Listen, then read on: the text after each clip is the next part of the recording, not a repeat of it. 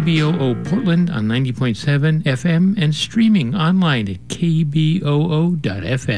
KBOO Community Radio holds open meetings concerning the operations and programming of KBOO in accordance with the requirements of the Communications Act of 1934 and certification requirements of the Corporation for Public Broadcasting. Information about KBOO Community Radio's open meeting policy is available at our website at kboo.fm. Due to the temporary closure of in-station activity at KBOO, meetings will be conducted online via public video conferencing unless otherwise noted. A public link and phone number to attend the meetings are available on our website. The Engineering Committee meets on the first Thursday of the month at 7 p.m. Please visit our website at kboo.fm to verify if a meeting is being held.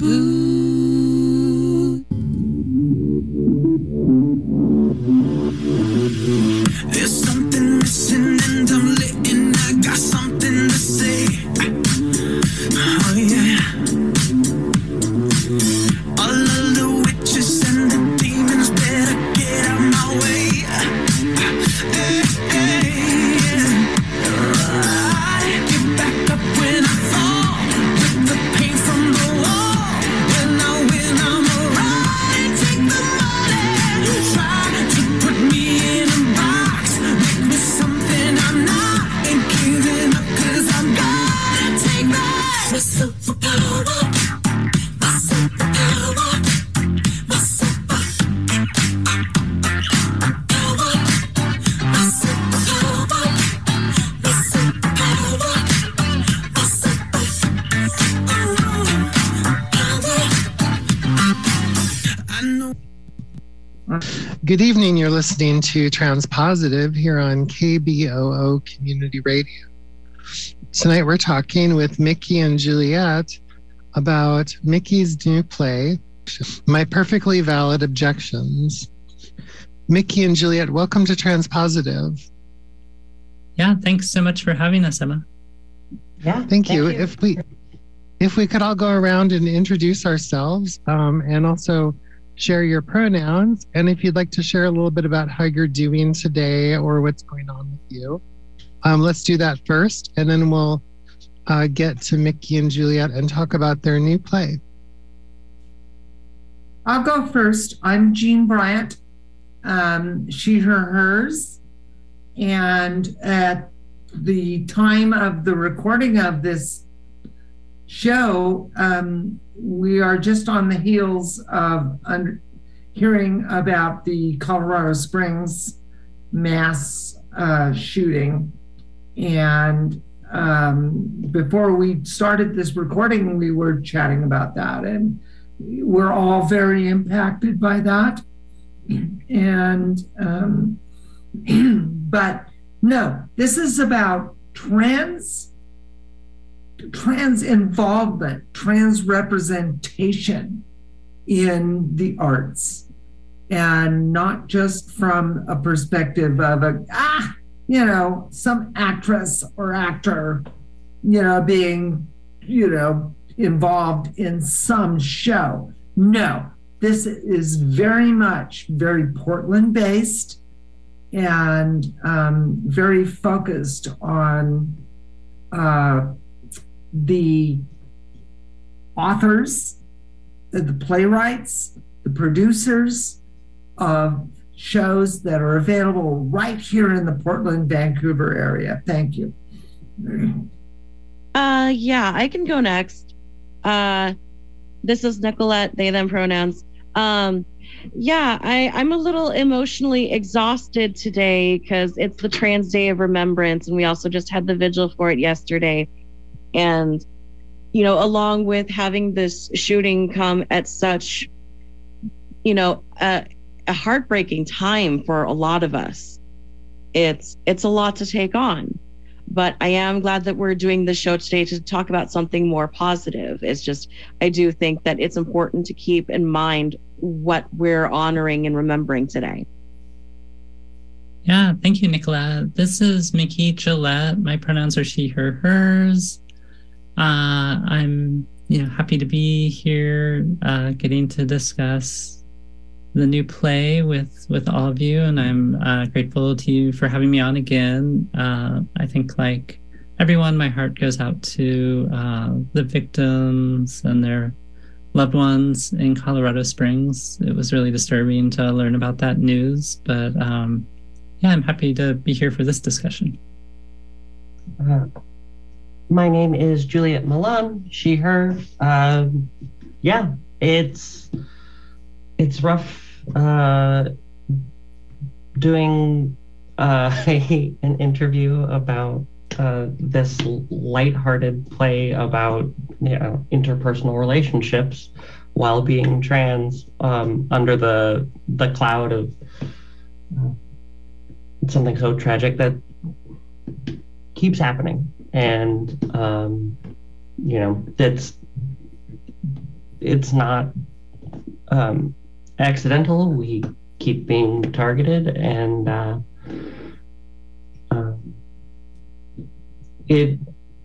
I would love to live in a world where trans stories didn't center tragedy. Hi, my name is Emma, and I use she and her pronouns. And I'm also emotionally devastated right now by what happened in Colorado Springs.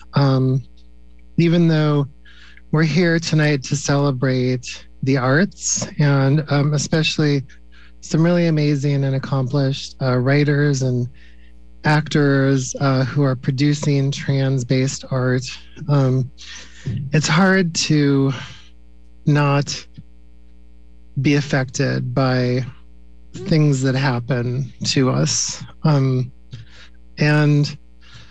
I'm going to really be focused tonight on this really amazing community of artists that we have here in Portland, and this really amazing community of support that we have here with the transgender community, because I think part of the reason we all live here in Portland is because we are trying to get away from that. We're trying to move towards something that's really positive and affirming of our trans identities. We know how beautiful we are as people, and we know how amazing we are and the incredible things and gifts that we have to offer to other people. And so even though by the time you hear this, it's going to be long past this tragedy and you'll probably forget about it, I just want to hold space right here to remember it, and also to celebrate the arts, which is a way of affirming life in the face of tragedy. So thank you everyone so much for joining us here tonight. Let's shift now to kind of a positive focus, and let's talk with Mickey and Juliet about their new play, My Perfectly Valid Objections. Mickey, Juliet, welcome to Transpositive. Thanks, Emma. Glad to be here. Great. So let's start, first of all, by just getting a little sense of what your play is about. Let's start with just the basics. What is your play about, and where is it going to be performed? Great. Yeah. So my little tagline for this play is that it's a feminist comedy about dating while trans. So you'll see a lot of trans women going on dates, first dates with cisgender men, and the dates are kind of a comedic way to explore all the pitfalls that exist for women, and especially for trans women in our patriarchal society, trying to date and find love. And the play is going to be site-specific. It's at Oblique Coffee Roasters, which is at 3039 Southeast Stark Street, 97214. And it's running from February 10th through February 26th. Great, thank you. And Juliet, why don't you talk about the play a little bit from your perspective too? What is the play about to you? Well, I get to play a couple of different trans women going on dates, and it's an ensemble piece, and so we take on multiple roles, and part of it is hilarious, just because a lot of it is highlighting the absurdity that is placed on being trans and trying to function normally, and how invisible that can be to the cis people and like the predominantly cis society we exist within. So there's a lot of humor, there's a lot of heart, and it's really fun getting to bring that to the stage and share these sort of quirky,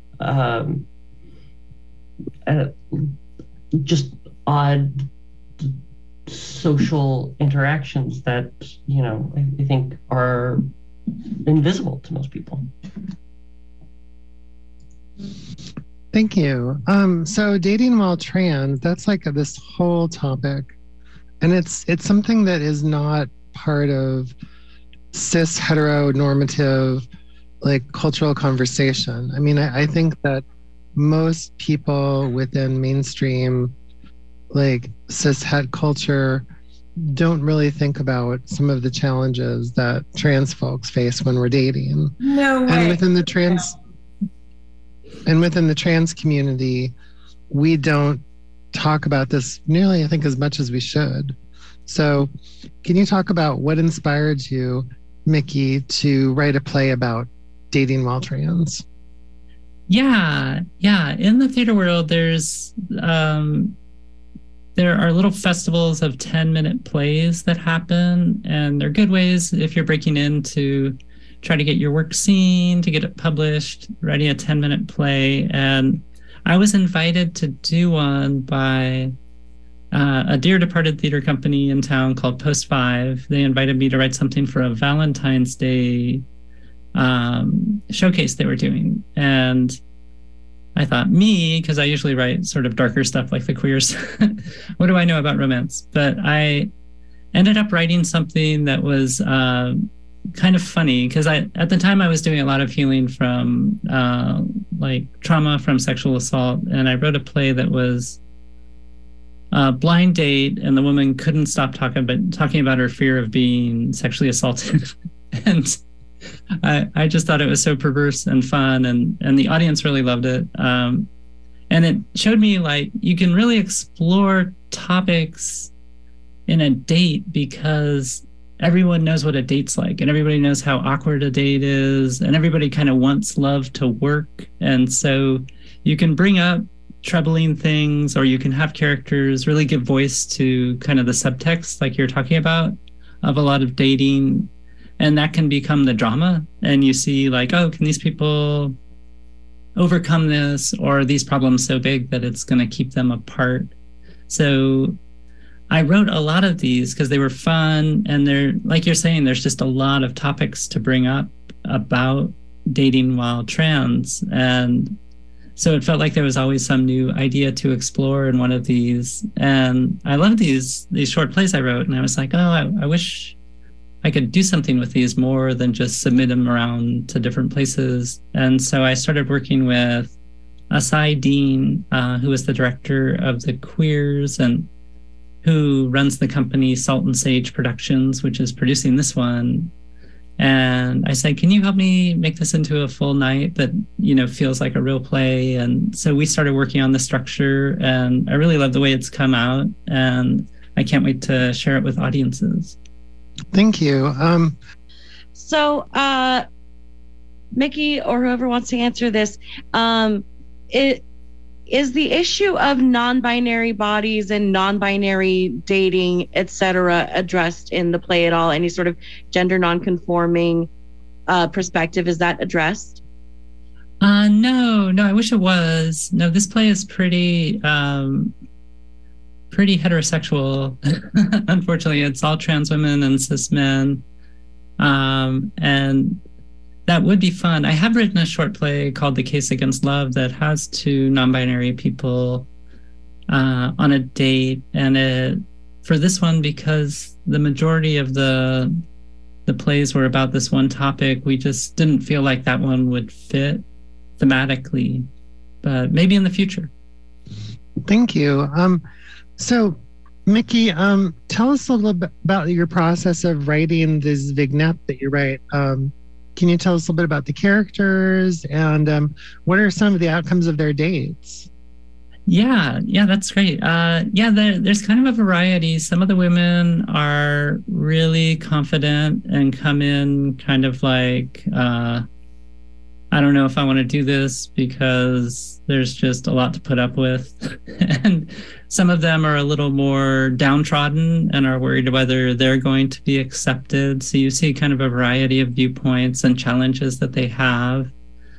And then, some of the topics explored include like, people wanting to know about surgery, sort of people asking questions they shouldn't. There's one date where a person hadn't read the woman's profile and didn't know she was trans, and that becomes a discussion. Some of the dates end well, and some of them end poorly, but in very funny ways. And I think what I will say is that I think trans people will be happy to see the representation because the women are all really smart and sharp, and like even if they're not in the best place when it starts out, none of them really take anything that they shouldn't from the men that they're involved with.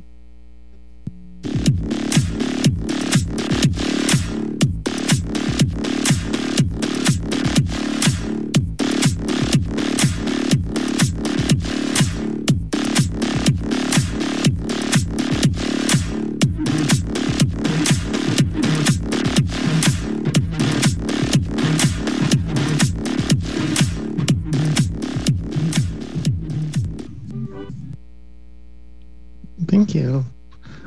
Juliet, can you tell us a little bit about some of your characters in the play? Like, what happens to your characters when they go out on a date? Well, we are still in the process of finalizing roles. So I can tell you that almost definitely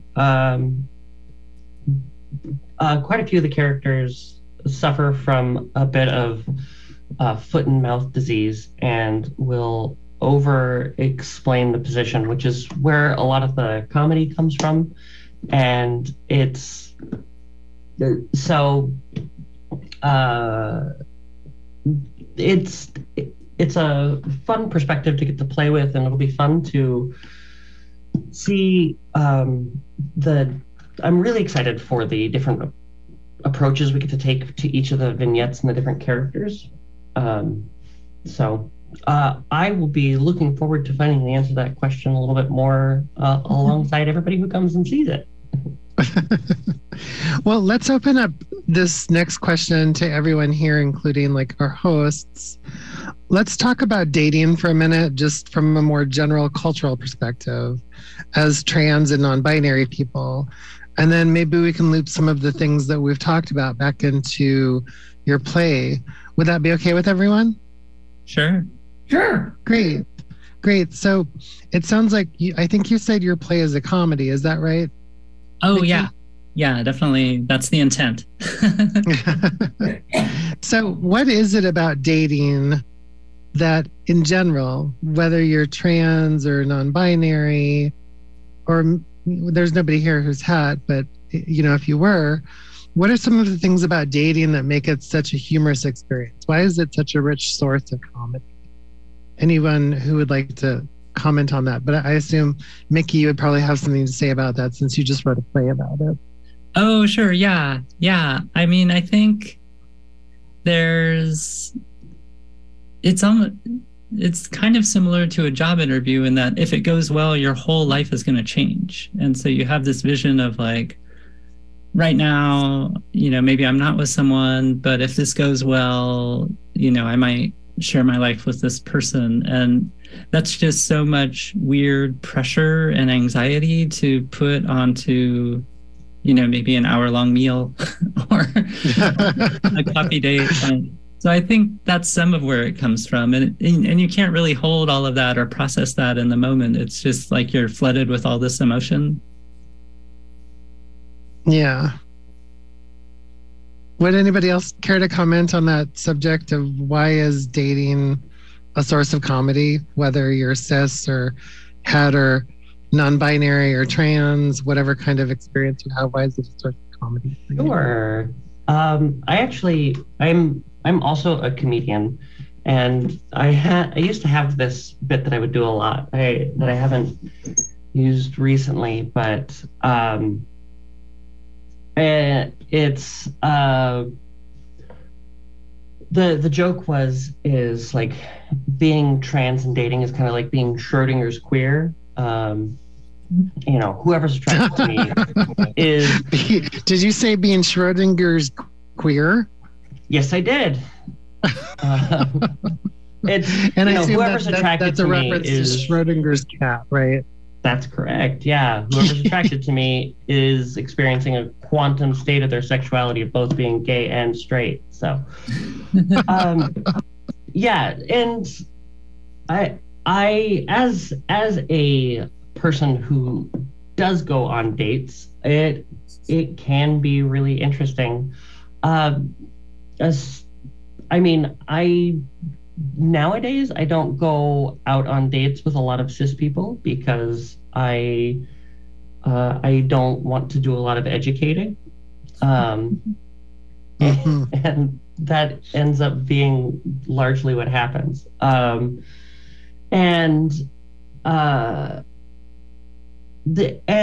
so now, I don't know. I think that the reason that dates are inherently funny is because I think, like, for one, most people date, and I think most people hate it. So, like, anything that most people experience that they have a sort of dread around is instant comedy fodder, because we all have strong opinions on it and we want to see those manifest. We love to commiserate. That's what a lot of comedy is like somebody gets it, and that's why we laugh. We laugh to be relieved of this tension. And so I think, it's dating and comedy goes together like, the peanut butter and sandwiches. Peanut butter sandwiches, yeah. I like that. I would just say that from my own perspective, it has less to do, much less, maybe 180 degrees. I suppose it's arguable, but with who I am, where I am, and where the other person is.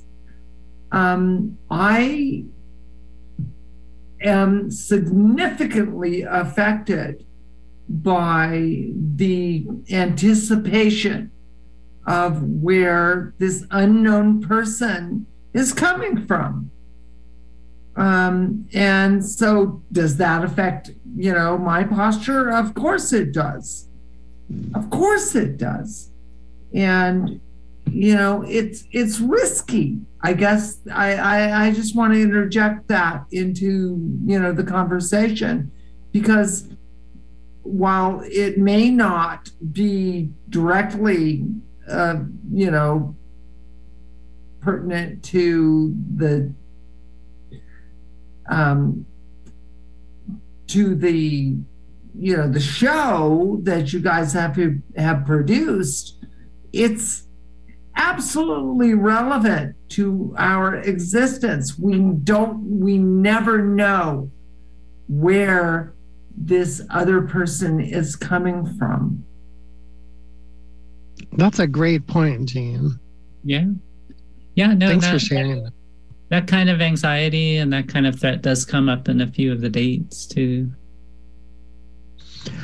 In the play. Nicolette, I'd like to ask you a question. So as someone who is poly and non-binary, how is can dating be a source of comedy within poly and non-binary communities too? Oh, absolutely. I think that, I've definitely experienced a lot of having to explain over and over what my gender is, what my sexuality is, what my relationship arrangement is, and it gets so confusing for cis-het people who are monogamous and just can't wrap their heads around this. I know I have some amount of privilege for passing as cis, but I feel like I struggle with having to explain to particularly cis-het men over and over, I'm not a woman. If you date me, you're not going to be dating a woman. Don't expect what you typically get out of dating a woman, because that's not going to happen. And I, as someone who has dated men, women, and non-binary people, I can attest that they are very different experiences. Whatever gender you're dating, it's very different. And then the polyamory, of course, becomes, another issue to have to explain to people over and over. And yeah, it's just a lot of explaining and a lot of people really not understanding it because it's just not the norm. Yeah. And Jean, you were commenting on how there's risk involved. And if it's okay if I say this, I hope. I just wanted to ask if, as someone who has aged well and is someone who might be considered a little bit older, how is dating for folks who have aged well and are transgender? Oh my goodness. I thank you for interjecting that perspective, because there's a huge difference between someone who is in their 20s or 30s or 40s or 50s or 60s, or, and I'll stop there because I'm rapidly approaching, the other. And, it's not a single answer. It's not a single answer. It's not a single perspective. And that's, there's my answer to your question, hon. Best I can. Thank you. We're talking tonight with Mickey, playwright Mickey Juliet Milan. We're talking tonight with Mickey Juliet and Juliet Milan. Mickey is the playwright and Juliet is an actor in My Perfectly Valid Objections. Mickey, we're about halfway through the show. Can you tell us once again where a little bit about the play and where people can see it when it's being made available to the public? Yeah, definitely. So My Perfectly Valid Objections is a comedy about dating while trans. It's a site-specific show, meaning it won't be in a theater. It will be at Oblique Coffee Roasters, which is a really lovely coffee house on 3039 Southeast Stark Street, 97214. It's going to be running from February 10th through February 26th. Thursday through Saturday, we'll have 7:30 shows, and on Sundays, it'll play at 6 p.m. If you want to find out more and get tickets, you can go to saltandsageproductions.com. Great, thank you. I would like to bring it back to what Mickey and Gillette's show and is all about. So and you can edit this question out, it's fine. But Mickey and Gillette, how many generational experiences do you represent in the show? Oh, yeah, that's... Because they're significantly different. They're significantly different. Yeah, that's true. It's, in the play, the characters are described as being in their 20s, and we can't have too big a cast just because you have to pay everyone, unfortunately. Yeah, you can't bridge the entirety of the lived experience. I understand that. I don't come cheap, and I only play young. So Yeah, when you're working with a star like Juliet and her demands, there's going to be a trailer outside the coffee house each night. It adds up. But I'm worth it. Okay, and Emma, I'm sorry to interject and give you an editing challenge here, but yeah, I think this is a significant piece. Sure, yeah, and I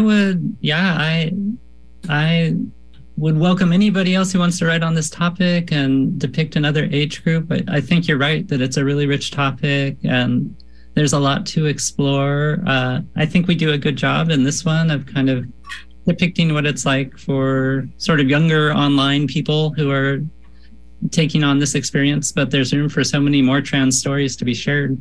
Well, great. Thank you. I think we understand now that there's a lot of different kinds of experiences of dating. And we're just really happy to have a chance to talk about all of those and also to really focus on what you've produced, which just sounds really rich.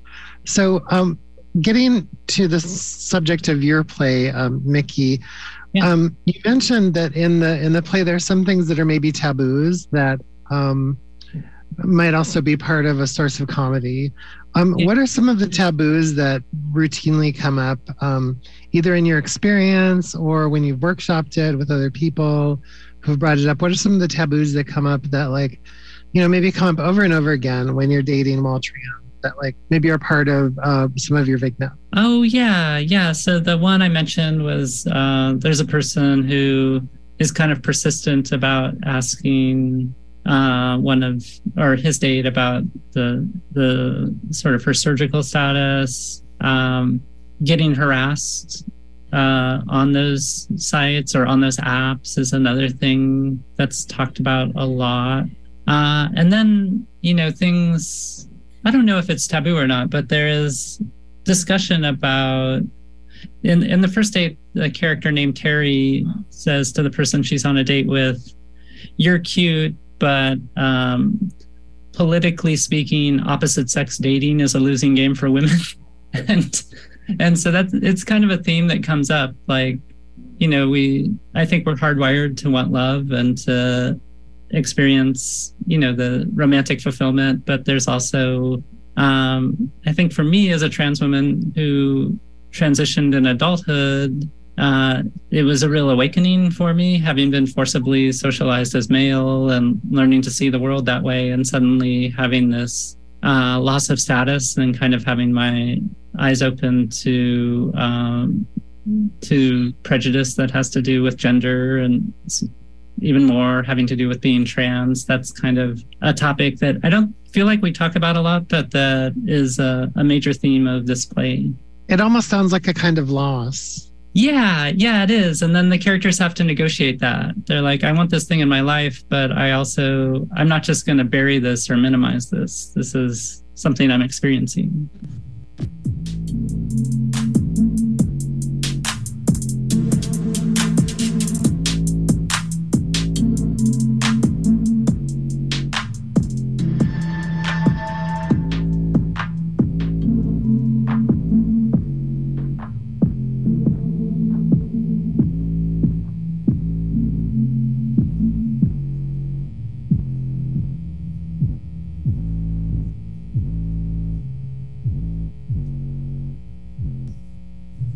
So do the characters in your play, do they ever have any happy endings to their dating experience? Yeah, they do. I think Juliet made a joke about me once about how kind and tolerant the men are in these plays. So that they do find some good matches sometimes. Like can you give us an example of a good match that happens in My Perfectly Valid Objections? Yeah, well, in that first date, the woman is so vigilant that she isn't really giving her date a chance to talk, but it turns out he has a trans brother and he was a gender studies major. And so he's someone who's ready to engage on topics like that. So that's one example. So it's somebody who is a little bit informed about the trans community and so knows how to ask the appropriate questions and understands a little bit about the kind of conversations that get negotiated in in dating. Yeah, that's a case. There's another case where as the date goes on, one of the men kind of discloses that he's always wanted to explore sort of kink and things like that, but has never felt the space to be able to voice things like that. And so that date goes in a totally different direction than you might have thought from the beginning. So there are a few times where people are either informed or that they have kind of matching interests, I guess. I so totally appreciate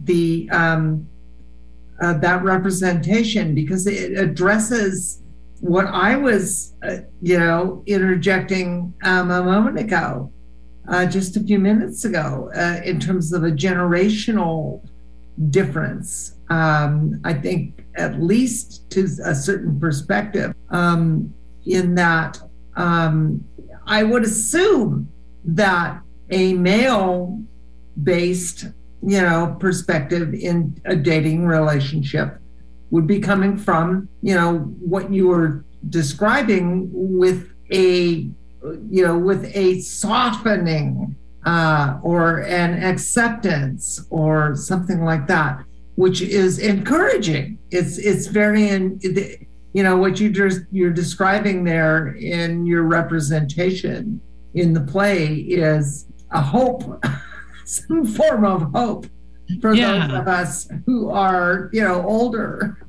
Right. Yeah. Oh, yeah. Thanks for your comment. So, Nicolette, I wanted to ask you while we're listening to this conversation, just again, if I'd like to ask you, Nicolette, when you are negotiating or when people within your polycule are negotiating dating with people who maybe are cishet.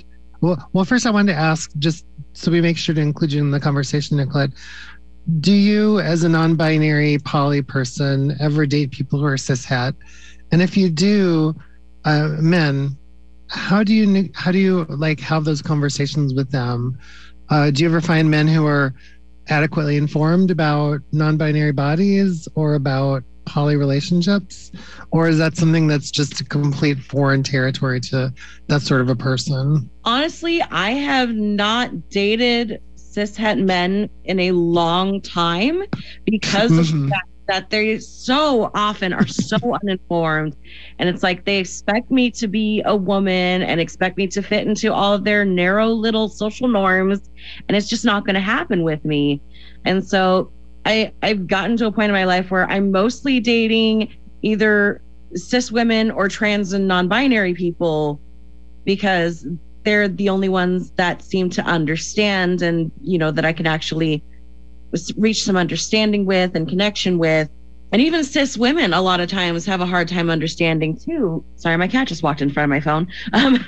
Cis women a lot of times have a hard time understanding too. So most of the people I've been dating for the past several years have been trans or non-binary. My group, and I just feel like that's the way I can be best understood is by dating other trans people, because I don't have to do as much explaining of my gender for them to get it. Yeah. Mickey, do any of your characters ever come to a similar conclusion? Like they're just going to date other transgender people because they're just sick of trying to explain things to cis people? Oh, let's see. I don't think anyone voices that exactly. There are definitely, when they're talking amongst themselves, they do talk about the shortcomings of cishet men and the difficulties of finding, kind of knowledgeable people in the way that Nicolette was talking about. But that's not exactly something that comes up in the play. Juliet, in your experience with dating in your real life, do you ever talk to people who come to similar conclusions? Like they're just aggravated with trying to explain themselves to cis people and they're just going to date trans people? Yeah. T for life right here, baby. I don't know. It is. Nicolette, I respond or I resonate so much with what you're saying of just like it's kind of like dating other trans people is just like easy mode in comparison. I think there's also something really interesting, and I think that this play kind of, it either like inadvertently highlights or accidentally highlights, it's just like how different like heterosexual dating is versus queer dating, even when one of the people is trans. And I think that it's either like accidentally or intentionally, or who knows, like one of the big sources of comedy in this is like cishet people go on dates, queer people go on adventures. Like it's, you know, there's jokes about, you know, like, oh, I just two lesbians went on a first date and 3 days later, you know, they end up back home. Like it's, and then, you know, jokes about like U-hauling and all of that sort of stuff. It's baked into queer culture in some ways. And I think that's because dating serves completely different functions for queer people versus like cishet people. And this is, in some ways, this play kind of gets to act as like culture shock between those two experiences. And I think, yeah, that's thank you. Yeah, I totally hear where both of you are coming from. It's just, it's like if you're dating while you're trans and you're dating somebody who's cis, you're coming from two completely different spaces in terms of what you understand about what is normal. Although in some ways, I mean, especially if you're following a really traditional kind of, well, I'm not going to say traditional. If you're following a certain script, which has to do with gender identity that's binary, and where you're a transgender person who's transitioning from one binary to the other, and then you're looking to date within that world of binaries, which is, honestly, that's where a lot of the world is, then what you're expecting and what you experience is hopefully going to be the same thing that any other binary person is going to expect. But I think that one of the conversations that we've been having tonight, Mickey, is that it seems like, do you think that there's any, as someone who transitions and like moves through the world from one binary to another, like you pass through these conversational areas where you're aware of all of the world of gender, how there's so many different kinds of genders now. Yeah. So do you feel like in any way that we uphold an idea of gender that the rest of our gender fluid community is kind of moving away from? Are we kind of looking at them going away from us as we're dating? Oh, I see. That's interesting. Yeah, maybe. I think so. I think, you know, depending on what your age is, that you would, I mean, I was raised in a time when transgender wasn't necessarily a topic I ever heard about when I was young. And I certainly didn't know that there were going to be non-binary people when I was young. And so even though I have lots of friends and I work with people who are non-binary, it's in some ways I just had this template kind of imprinted on me. And then young people are growing up with a totally different idea where, you know, their gender is not something to be assigned to them by other people. It's something for them to discover. And, you know, they're growing up with this. And so, yeah, I definitely think that's true. Yeah. And I have written a different play called Mimetic Desire that's about a young group of people who are like trans, and there are non-binary characters, and it's all about like kind of incestuous dating within a friend group. And I think that one might be a little more accurate to life as it is today. This, I think, is sort of fun. You know, it's almost like a debate. It is dramatic and it is funny, but it's a way to bring up these topics about gender. And, you know, I might hope that a cis person would come and kind of see themselves in the men that are depicted and learn things, and a trans person might come and be happy to hear things vented and said out loud that maybe they thought in their head. So it's like kind of a venue for that to happen. But to your larger point, yeah, I definitely see that happening. Yeah.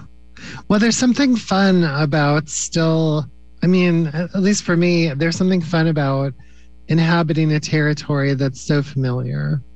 I mean, I think that for those of us who transition and maybe we're even just a little bit older, I mean, then it's just, for me, it's really interesting. I mean, this isn't really a funny statement, but it's not really like a sad statement either. It's just, it's kind of an observation that, I mean, I feel like the ground basically just moved under me. Like the whole world shifted. And I felt like when I transitioned, I was still transitioning in the world where everything was basically binary. Mm-hmm. And so I was landing into a world basically that your play covers. Mm-hmm. But as I did that, and I think that we've all seen this happen to us, I think you too, as we've done that, we've seen the ground completely shift under us as gender has completely opened up and blossomed into what it is now in the world of, you know, trans and non-binary people. It's blossomed into this whole thing, you know, which is just so much more than the world that we stepped into when we stepped into it. And it wasn't that long ago that we stepped into the spaces that we occupy now. Yeah. Does that sound... You kids these days and your 52 genders and your fully automated luxury gay space communism. Right. I mean, honestly though, like to this point, I mean, it's as somebody who, I don't know, I'm an older millennial. I kind of straddle like both sides of this, and it's better. The less rigid gender norms, the inherent queerness that and I think that it's kind of different to say that it's new, because it's not new. It's just more accepted. It's broader. You know, I mean, take a look at Stone Butch Blues is a great example of the 70s of weird the gender nonsense like that. It's not about having definitive answers to this, and it's not about fitting cleanly into molds. It's about these molds where gender was always made up, you know, and we're finally getting to a place in society where we can acknowledge that. And I think it's beautiful. I think it's great. And I love getting to, you know, have a say in what gender means to me. Thank you so much, Juliet. We have about 5 minutes left. If we could kind of do one more round of, if you could tell us again the name of your play, Mickey, where it's going to be performed, and when it's going to be playing, that would be great. Yeah, absolutely. So the play is called My Perfectly Valid Objections. It's a site-specific show, so it'll be happening at the Oblique Coffee Roasters. The address is 3039 Southeast Stark Street, 97214. It will be running from February 10th to February 26th. Shows on Thursday through Saturday are at 7:30. Sunday shows will be at 6 p.m. You can find out more and get your tickets at saltandsageproductions.com. Thanks. So again, we've just got a few minutes left, so it's kind of a good time for closing questions, closing comments, kind of to wrap up. Does anyone want to step into the last 5 or 6 minutes of our show to ask Mickey or Juliet a question? Yeah, I guess I wanted to ask, do you have any plans to do more writing or producing plays in the future? Yeah, it's going to be an exciting beginning of the year for me, because this play will happen in February, and then in April, Fuse Theater Ensemble will be producing a different play of mine called American Girl. That one it's very different. It's a tragedy. It's based on the true story of Nikki Kuhnhausen, who was a trans teen killed in a hate crime in 2019 in Vancouver, Washington. And through volunteering, I got to meet her family, and they shared their story with me. And this will be the premiere of that play. Wow, that's amazing. Yeah, we definitely need to have you back for that, Nikki. We've had thank you. We've had Devin on the show. We've had Nikki's mom on the show.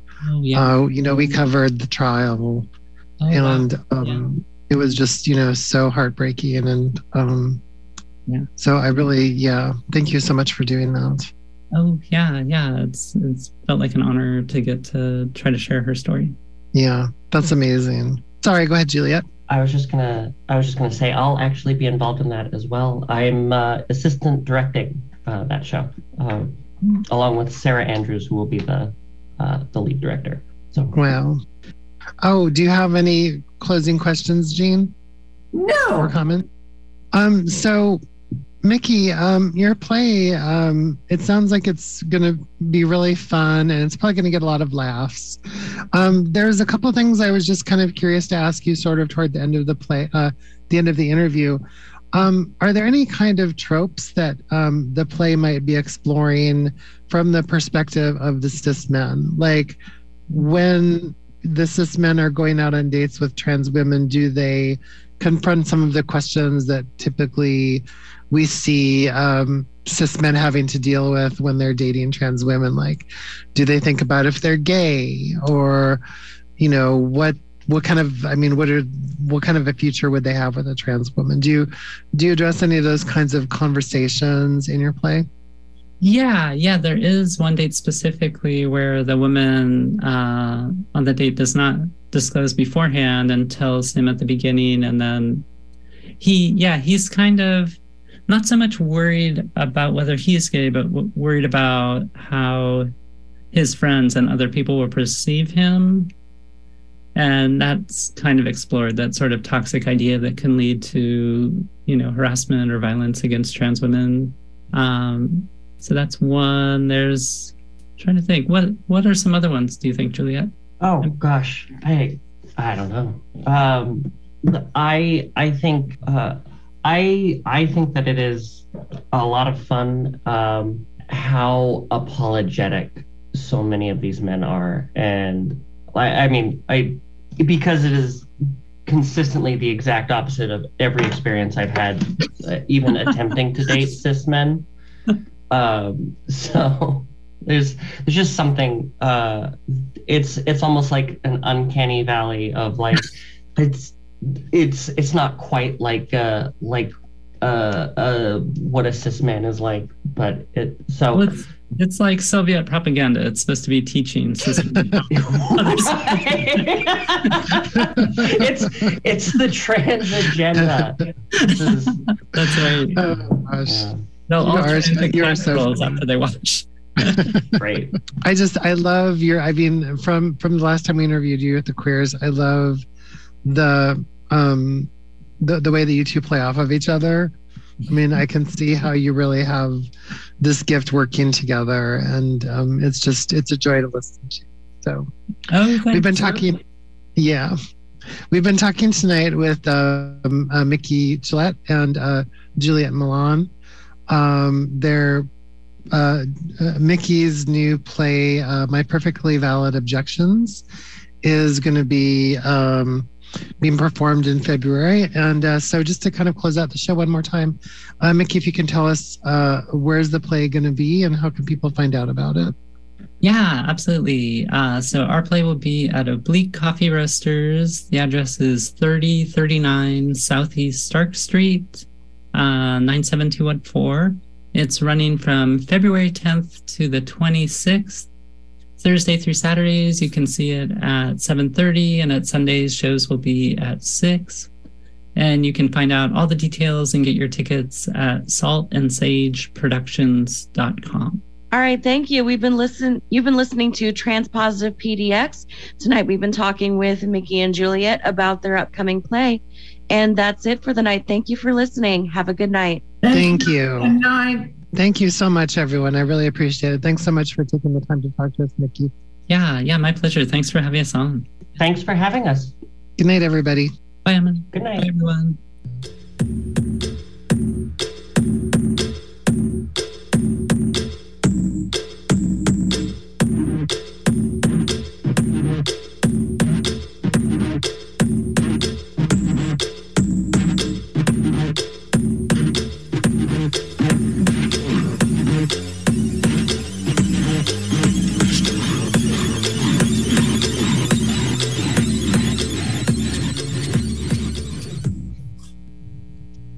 Transgender people don't live here. I've never met anyone who's transgender. I swear I don't know someone who's transgender. Transgender and non-binary people like me hear this all the time. But according to the HRC Foundation, there are more than 2 million transgender people in the United States. We live in every community across this country. You might be surprised to hear that there are more transgender and non-binary people in the United States than there are Starbucks, McDonald's, and Walmart locations combined. In fact, if you put us all together, There'd be more non-binary and transgender folks than the populations of DC, or Nebraska, or Maine, or Idaho, or West Virginia. As a matter of fact, 15 states have a lower population than the amount of trans folks in the US. So here are a few things to keep in mind. You don't always know when a person is trans. But we're your neighbors, your co-workers, your students, your customers, and even your friends and family. We exist in every culture, todas las culturas, throughout human history. And while we're more visible than ever before, Sometimes you just don't see us. So when you hear about politicians pushing for discriminatory bills, know this. These bills address problems that aren't even real. Problems that don't actually exist. But we do. We do. we do. We do. We do. we do. We do. We do. And we need your support.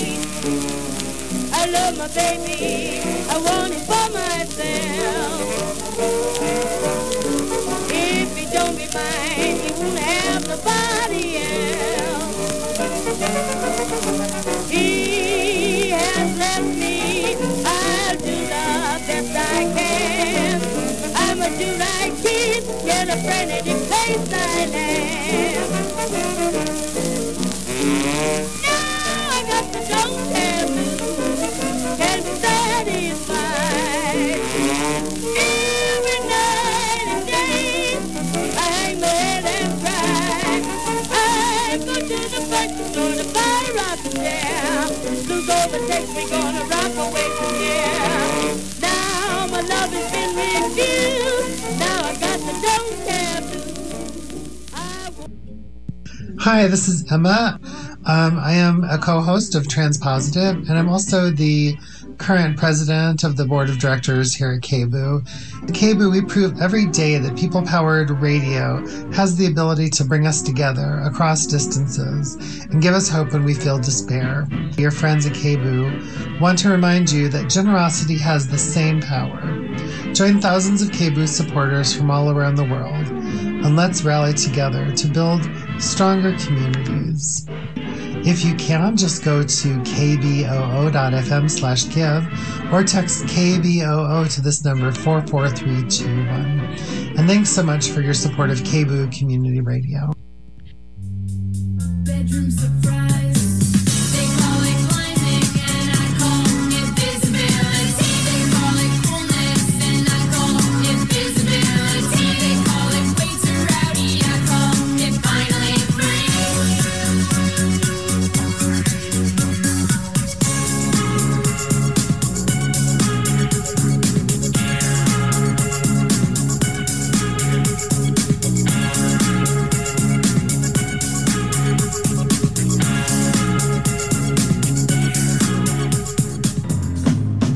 or listening to KBOO Portland on 90.7 FM, K2H2BH Philomath on 104.3 FM, and K220HR Hood River on 91.9 FM.